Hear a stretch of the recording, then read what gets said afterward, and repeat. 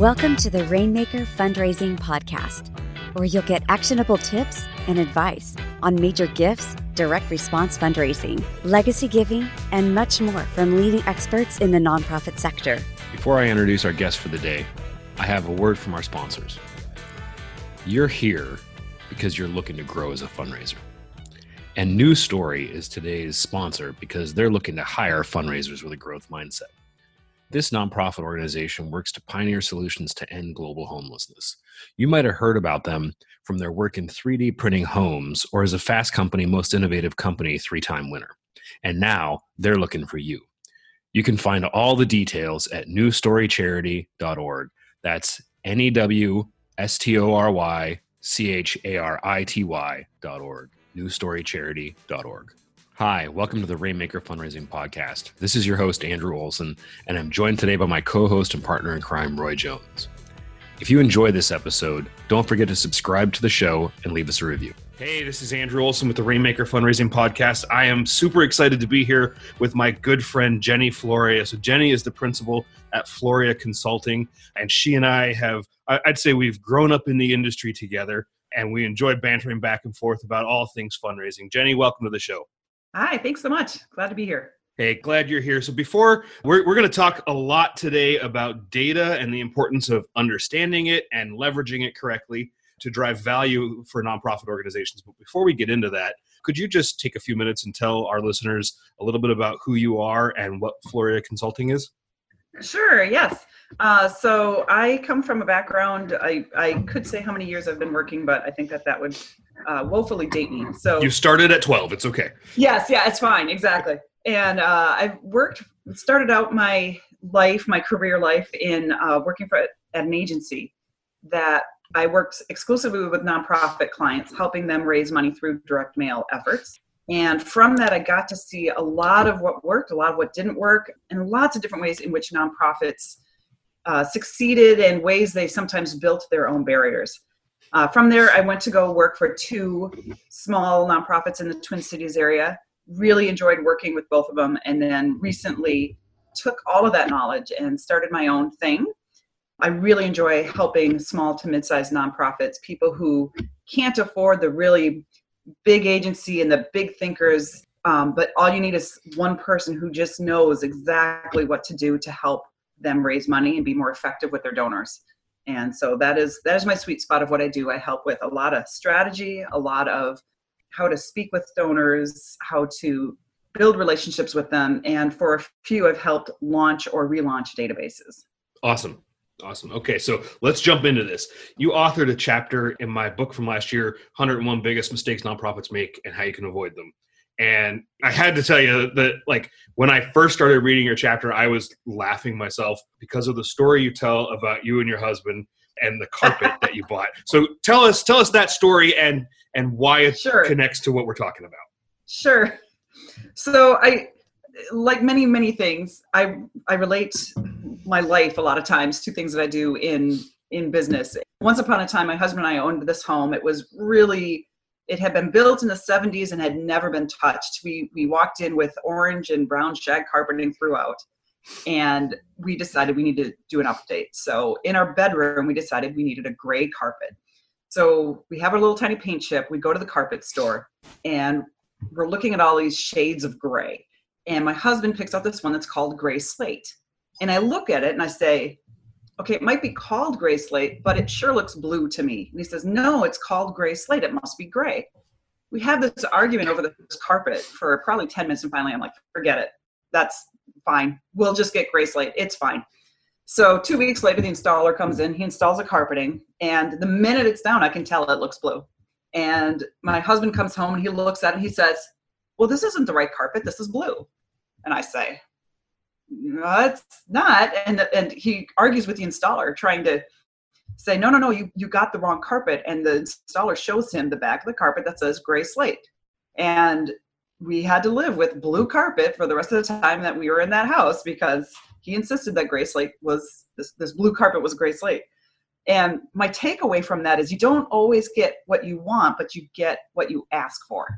And I feel like there's so many times when I've worked with people in databases, whether it be I'm on the agency side and I'm seeing my client interface with their database team, or I was at a nonprofit and I'm talking with people internally on their databases, often what you get is what you ask for, but not what you want.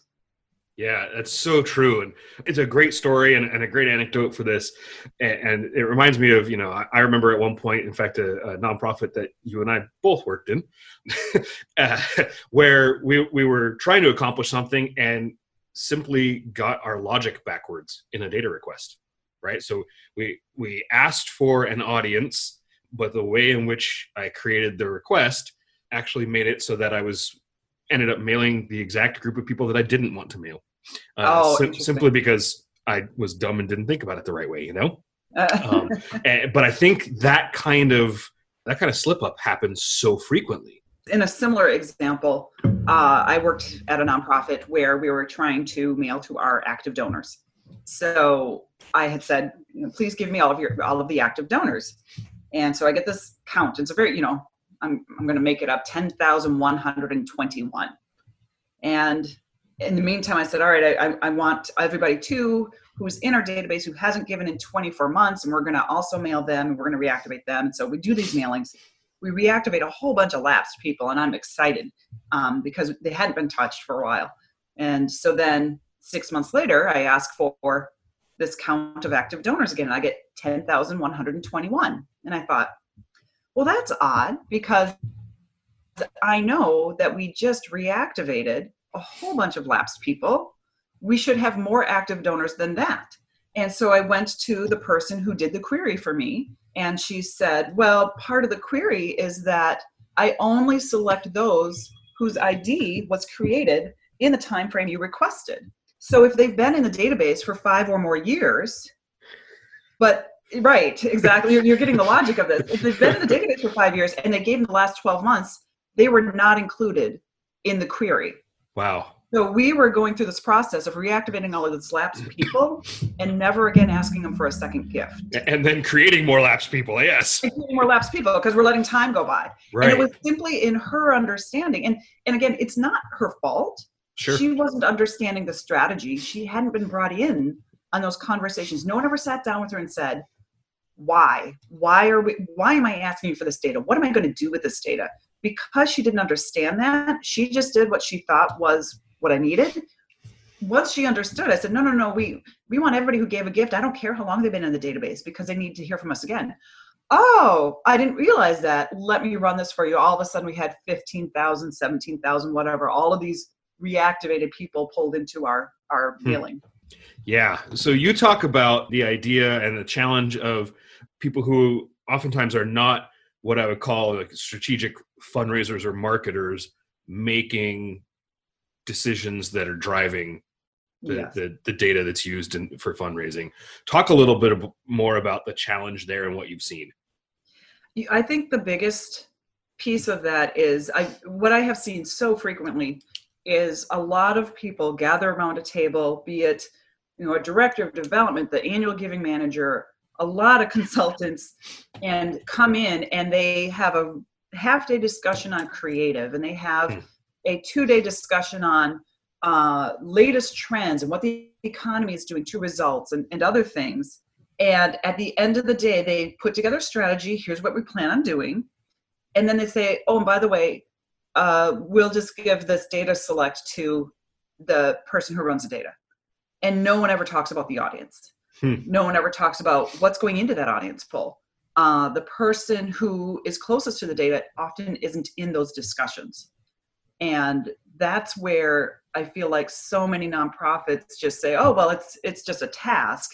No, it's not a task. It's the most important part of how you're raising money is who are you communicating with?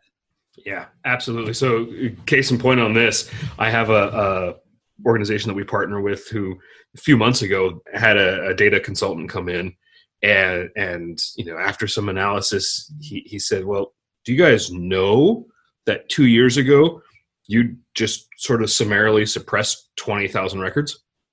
And was there a strategy around that? And the same kind of thing. There was a lot of talk about the creative, a lot of talk about trends, a lot of talk about how to how to improve performance for the people that were left. But no one realized that, wow, we have this huge contingent, like half the file, that had just been marked do not contact. And they don't actually know why. So overnight, they were able to load a whole lot more people in, but a lot of those folks had lapsed and a lot of the value had been lost because there wasn't that strategic eye saying, well, wait a minute, how does this compare to the last poll? How do we go from maybe mailing 30,000 people to now mailing 15 and not realize that that's a problem, So that makes a lot of sense. I was going to say, we have a similar story in that one client where I was at, we, again, 2 years worth of steadily declining trends and have a huge, huge gathering with lots of very strategic, wonderful thinkers sitting around the table. And at the last minute, we decided to have the database person come because ironically, he lived really close to the client's place of business, and that's where the meeting was happening. And we said, it's really close to where you live. Why don't you plan to come in for, at least a half day of the conversation? So he's in for this, and he's listening to us talk creative. He's listening to us talk marketplace and talking the industry as a whole and talking the econ. And he finally raises his hand. He says, I'm sorry, I don't mean to bring this off topic, but I have a question about the audience. And so we're like, okay, sure. What's your question? He says, well, you have this suppression file that about 18 months ago, it grew by 300%. And I don't know why. And I don't know if you noticed, but the majority of the names that you're paying to bring in and that you're paying for are hitting up against a suppression file. Do you know why did this grow suddenly? What happened? Because we were there at the client's place of business, the giving manager stepped out of the room and within 10 minutes had an answer. The answer was that they had done an internal mailing. It was very specialized. It was specifically, I want to say, an invitation to the executive director's home for something or other. And the admin assistant who did that mailing for the executive director had marked everybody who was not supposed to get that particular mailing, do not mail. Oh. It was former board members, top volunteers, all kinds of people that were suddenly suppressed. So your core top house people that you should be mailing to had been suppressed from that mailing. Yikes. Or not even from that mailing, but from the next 18 months worth of mailings. Wow, 18 months. Okay. 18 months. That's the kind of thing we're talking about here. Yeah. Yeah. And I have a story like that. You have a story like that. My question is to other nonprofits, do you have a story like that and you don't know it yet? Oh, I'm sure. This reminds me, I had another organization that I was consulting with about 2 years ago, and we were looking at their data and kind of found something similar.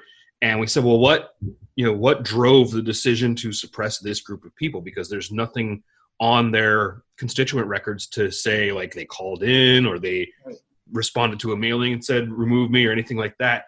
And they said, oh, that's Peggy. And I said, well, what's Peggy? Peggy. Like, is that an acronym? And they said, oh, no.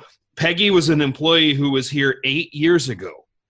And she said, if someone didn't take an action, I don't remember what it was specifically was, but it was like, within a 3-month period since their last gift, then we took them off the list. And that's the Peggy rule. I'm like, Peggy's not here anymore. And that's a terrible rule. Why do you continue to use it? Well, because Peggy was the smartest person to ever run our database. What an arbitrary rule. Right. Wow, so the Peggy rule. It's those kind of things that I think, organizations don't step back and audit their data and their business rules regularly enough to catch the Peggy rule or to catch, the do not mail that was really sort of should have just been an exclusion for that mailing, But you also talk about the fact that there are people making data decisions, usually I'm guessing more senior level people who don't understand the data either. Right. Talk about that side and the challenges there. Right. I think that that's the piece where the most miscommunication happens, where you do need to have somebody who is that go-between, who understands the strategy and what the giving manager or the executive director or whomever is trying to do, and the person who is pulling the data, who's actually pulling the data. So there's often a gap between what those two sides are doing. And oftentimes the strategist will say, well, I just want all active donors. while the person pulling the data says, what's your definition of an active donor? What does that mean? Somebody who gave in the last 12 months, 24 months? Do they have to have given at least twice? Is it everybody who gave less than $5? What's your definition of that? And I have often heard the responses, I'll let you figure that out. I don't know. I'm not in the details. It's your job to be in the details. You just pull who you think is appropriate. But the person who's supposed to pull the information wasn't in the room, wasn't in the conversation about the strategy. Yeah, that's now that you say it, I can say, yes, I've heard that so many times. Yes. And you're right. It's that typical left hand doesn't know what the right hand's doing, and they're not talking, and they're certainly not in the same rooms. And I'm willing to bet that costs organizations at least tens of thousands of dollars a year, if not hundreds of thousands or more. Yes. And one of the things that I have implemented everywhere I go, and I've worked at a medium to small size shops, and I still insist on this, even though they're all like, well, why don't you just go talk to the database person and just tell them what you want? And I said, because sometimes you say the right thing, sometimes you say the wrong thing, you don't have documentation of it. So everywhere I go, I have created a database request form, and it sounds silly and ridiculous when there's only one person sitting there and the database is only 5,000 names strong. But what that does is the person requesting the data, the two things I have to do right at the very beginning is say, who is our audience? And more importantly, why? Mm-hmm. Why do I need this information? Because we're doing an event, and therefore I need the geographic area around this event. Or we're going to be going out to people who haven't donated to us because we're doing a special appeal to them. Therefore, I need this. And those things make sure that the person pulling the data understands the why. And then when you go through a database request form, it makes the person doing the ask do all of the thinking of, okay, you said you want all donors. Are you including our current board members? Do we want them to get this mail piece? Or do we want to control how they get that mail piece by giving it to them in a board meeting and saying, here's your piece in a more personalized manner? Do we need these kinds of volunteers? Here's our little audience member over here. By the way, these people came to an event a year ago. If this is an event mailing, we should make sure we include them even if they didn't give at that event. All of those kinds of things. It makes the person doing the request think through these things, because the last thing the data person wants to do is do a poll and then still, oh, didn't I tell you this is for event? We actually just need people in the geographic area around our okay, now I have to redo the whole poll. Yep. Oh, did we tell you that this is a women's event? We actually just want the women. Okay, now I got to redo the poll. And it becomes an iteration. It wastes time. It wastes money. It's just easier just to go through it once, know exactly, just think through the 10 steps of who do I need, who do I not need, and make that happen just once and happen correctly. So true. This reminds me, the other step that I've learned painfully over time, when you're setting up your data, you really need to, especially if you're like sending out, like you said, an invitation or a direct mailing or something, you need to know what you're going to be putting in that mail piece or that event, so that, and I ran into this just, within the last year, where we had pulled data for something and then look at the letter and I said, well, wait a minute, we have fields in the letter for variable data that's coming out of the database to personalize the appeal that we didn't ask for in the data set. We asked for a lot of data, but no one looked at the letter and said, oh, well, we want to calculate total giving in the last 12 months and tell the donor that that's what they've given, to make this more personal. Well, that's a great strategy, but again, nobody communicated it in a data request. So that data is not in there, and we don't have the data necessary to calculate it to do it on our own. So again, you go back to the drawing board, and now you've wasted a lot of time of the person who's pulling the data. You've wasted time for the people who are running the marketing, and depending on when you find it out, you might also waste press time and dollars. Exactly. So I think that kind of real-time intentional checkpoint is really important. Yeah. So the data request is valuable. What are some other things, what are the top 2 or 3 things that you would say, hey, if you want to make sure that you're really strategically understanding and using your data, what are the things that somebody needs to be thinking about? One thing that I say, and again, I am a self-described data geek, and I love looking at how data can better help nonprofits do their jobs and raise more money. And whenever I tell people this, sometimes I get the cringe of, oh God, data, oh, it just, And other times I hear people say, oh, I love that kind of information too. So I would say if you are an executive director of a very small organization and data isn't your thing, then I would say make sure you have someone there for whom data is, and not just the person who pulls it and does other things. Have someone thinking strategically about it. One thing that you should be doing every single year is a data audit. And I know it sounds ugly. It's actually quite simple. The place to start is literally pulling out of your database every single field that's currently in your database and a count of how often it's populated. So we did that one time at a place I had worked. I'd been there for all of 6 months, and my mailings were in the less than 5,000. When I went to do an active donor mailing, I was mailing fewer than 5,000 people. And after I'd been there a while, I got into some sidebar conversation with the database manager, who told me that there's over 40,000 records in the database. I was like, how can we have 40,000 records, but when I go to put a mail file, I have less than 5,000 records? And the response was, well, we don't have addresses on the majority of these. So, well, do you understand that that's something we can actually remedy? We can actually do we can do an address append. We have some information about either an email address or other things. We have some other identifying factors. We can append email or append postal addresses to these so that we can get more names that I can actually mail. And so many of those people had been to events, had not been asked to provide their postal address at the event, which I understand why event people hate to do that. That makes sense. But we can get it later. Mm-hmm. And they had never gone through that step. If we hadn't gotten a count, if I hadn't understood there are 40,000 records in the database, you're only able to mail less than 5,000 of them. Where are the gaps? That would have told us a story earlier. So I think doing an annual data audit, making sure you're capturing data in the right field, and it sounds so small and tiny, but I've had that experience of phone number fields being captured in one of 4 different fields. So then when you go to do a poll to say, okay, we're going to ask our board members now to do a calling campaign and thank our donors, the poor database person is just pulling their hair out because we have a phone number in one of 4 different fields and we don't know which one's a current and which one's active and what they even go to. Is it a business? Is it a cell? Am I going to disrupt this person's spouse? And it's just a mess. So I would say make sure you get somebody there who's looking at those things and have them go through those steps. I mean, that makes good sense.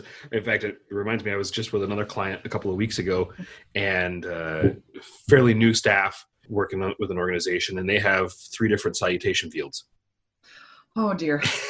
Right? Oh, my gosh. So primary salutation, personal salutation, and another one that ended up being the actual one that they tend to use for their communications.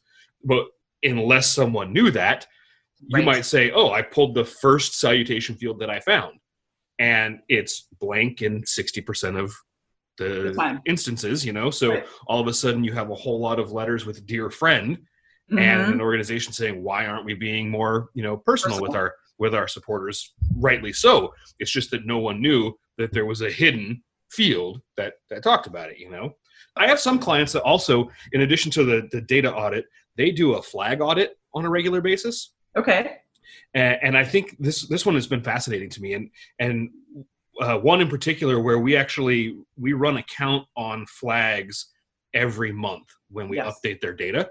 Okay. And what it helped us discover is, okay, there are some instances, typically in the gift processing arena or in the sort of donor engagement, donor stewardship arena, where there's over flagging happening, similar to your example where the person just marked everybody as do not mail. This organization had a person on staff who, anytime someone said, you mail me too much, they were marking them as complete do not mail, right? Mm-hmm. When in reality, they had options for quarterly mailings, for newsletters only, for, a couple different things like that. But we were able to see on a month-over-month basis, oh, wow, so your do not mail list jumped 22% in a 30-day period, 45-day Sure. period, what happened here? And Yeah. then it could go back and have that conversation. So I think, a flag audit is also something that's really, A great really one, too, yeah. valuable. Talk to me about this. I know a lot of organizations, when they talk about communication preferences, they want to be as custom to the donor as possible. And it ends up creating, sometimes 20 or 30 different options that seem like just complete chaos to manage. What's your recommendation on like how to do this in an effective way for the donors, but also how not to like completely overwhelm your staff with too many things to track? Absolutely.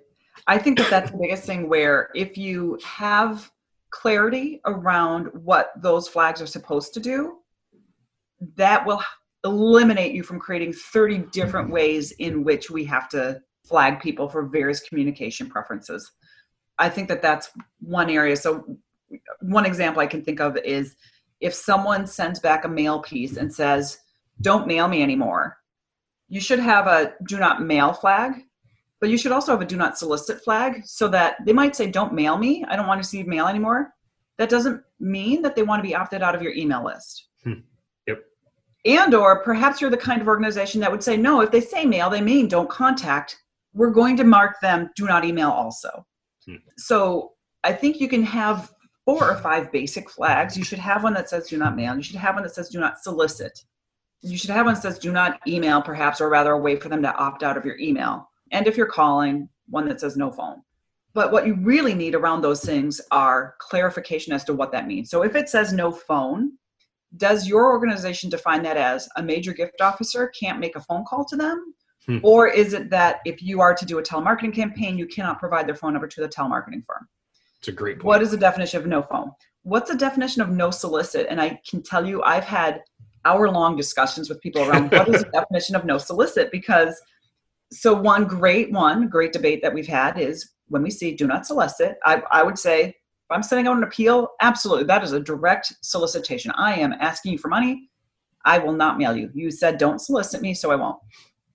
On the other end, I would argue that if I'm going to invite you to my gala, you should perhaps receive an invitation. You've been a donor of ours.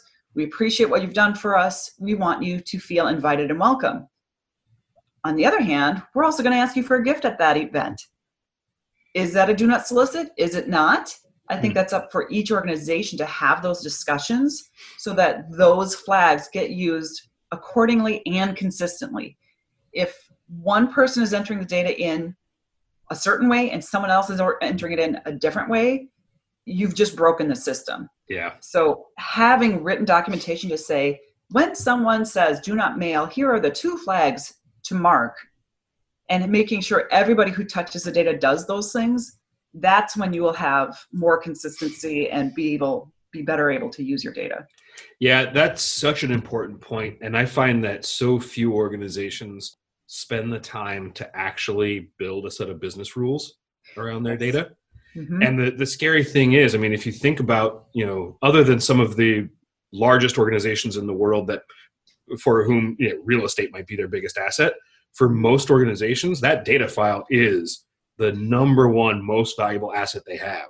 Absolutely. And to not have business rules that allow anyone who's interacting with it to know this is how we do business around it is really scary. The only time it seems that, I shouldn't say the only time, but many times, organizations are forced to create business rules when they outsource it. So if you were to go to a caging facility and you said, we want you guys to process our donations, it's going to be easier, cheaper for us to have you guys do it. Then we don't have to have this massive flux of staff time at the end of the year. The caging facility will require that you have business rules because they don't want to mess up your information. They're going to make you go through that checklist and create business rules for them. So many organizations don't use caging facilities. I don't understand why you don't create those business rules for yourself. It just seems like that makes so much more sense to do it for yourself and make sure you are using that correctly. Yeah, I agree, especially because I see still so many organizations that have volunteers that are entering data in databases. Yeah. And that's even scarier. I mean, I love the idea of using volunteer labor, and I think it's a good outlet for volunteers that want to make an impact. But again, if they don't know what they don't know, then you're just creating a problem scenario. Right. Yeah. Exactly. Jenny, this has been great. Thank you so much for being here. Thanks for sharing these insights with us. If somebody wants to get in touch with you to either talk more about data or more about accessing your services, what's the best way for people to reach you? Sure. You can contact me via email. It's jenny@floriaconsulting.com. Floria is spelled like the state of Florida without a D. Nice place to be right now. You can also, my website is floriaconsulting.com. There's a form on there that you can contact me that way as well. Awesome. Thank you again. Appreciate you being here. Thank you. Appreciate it. Thank you for joining us for this episode of the Rainmaker Fundraising Podcast.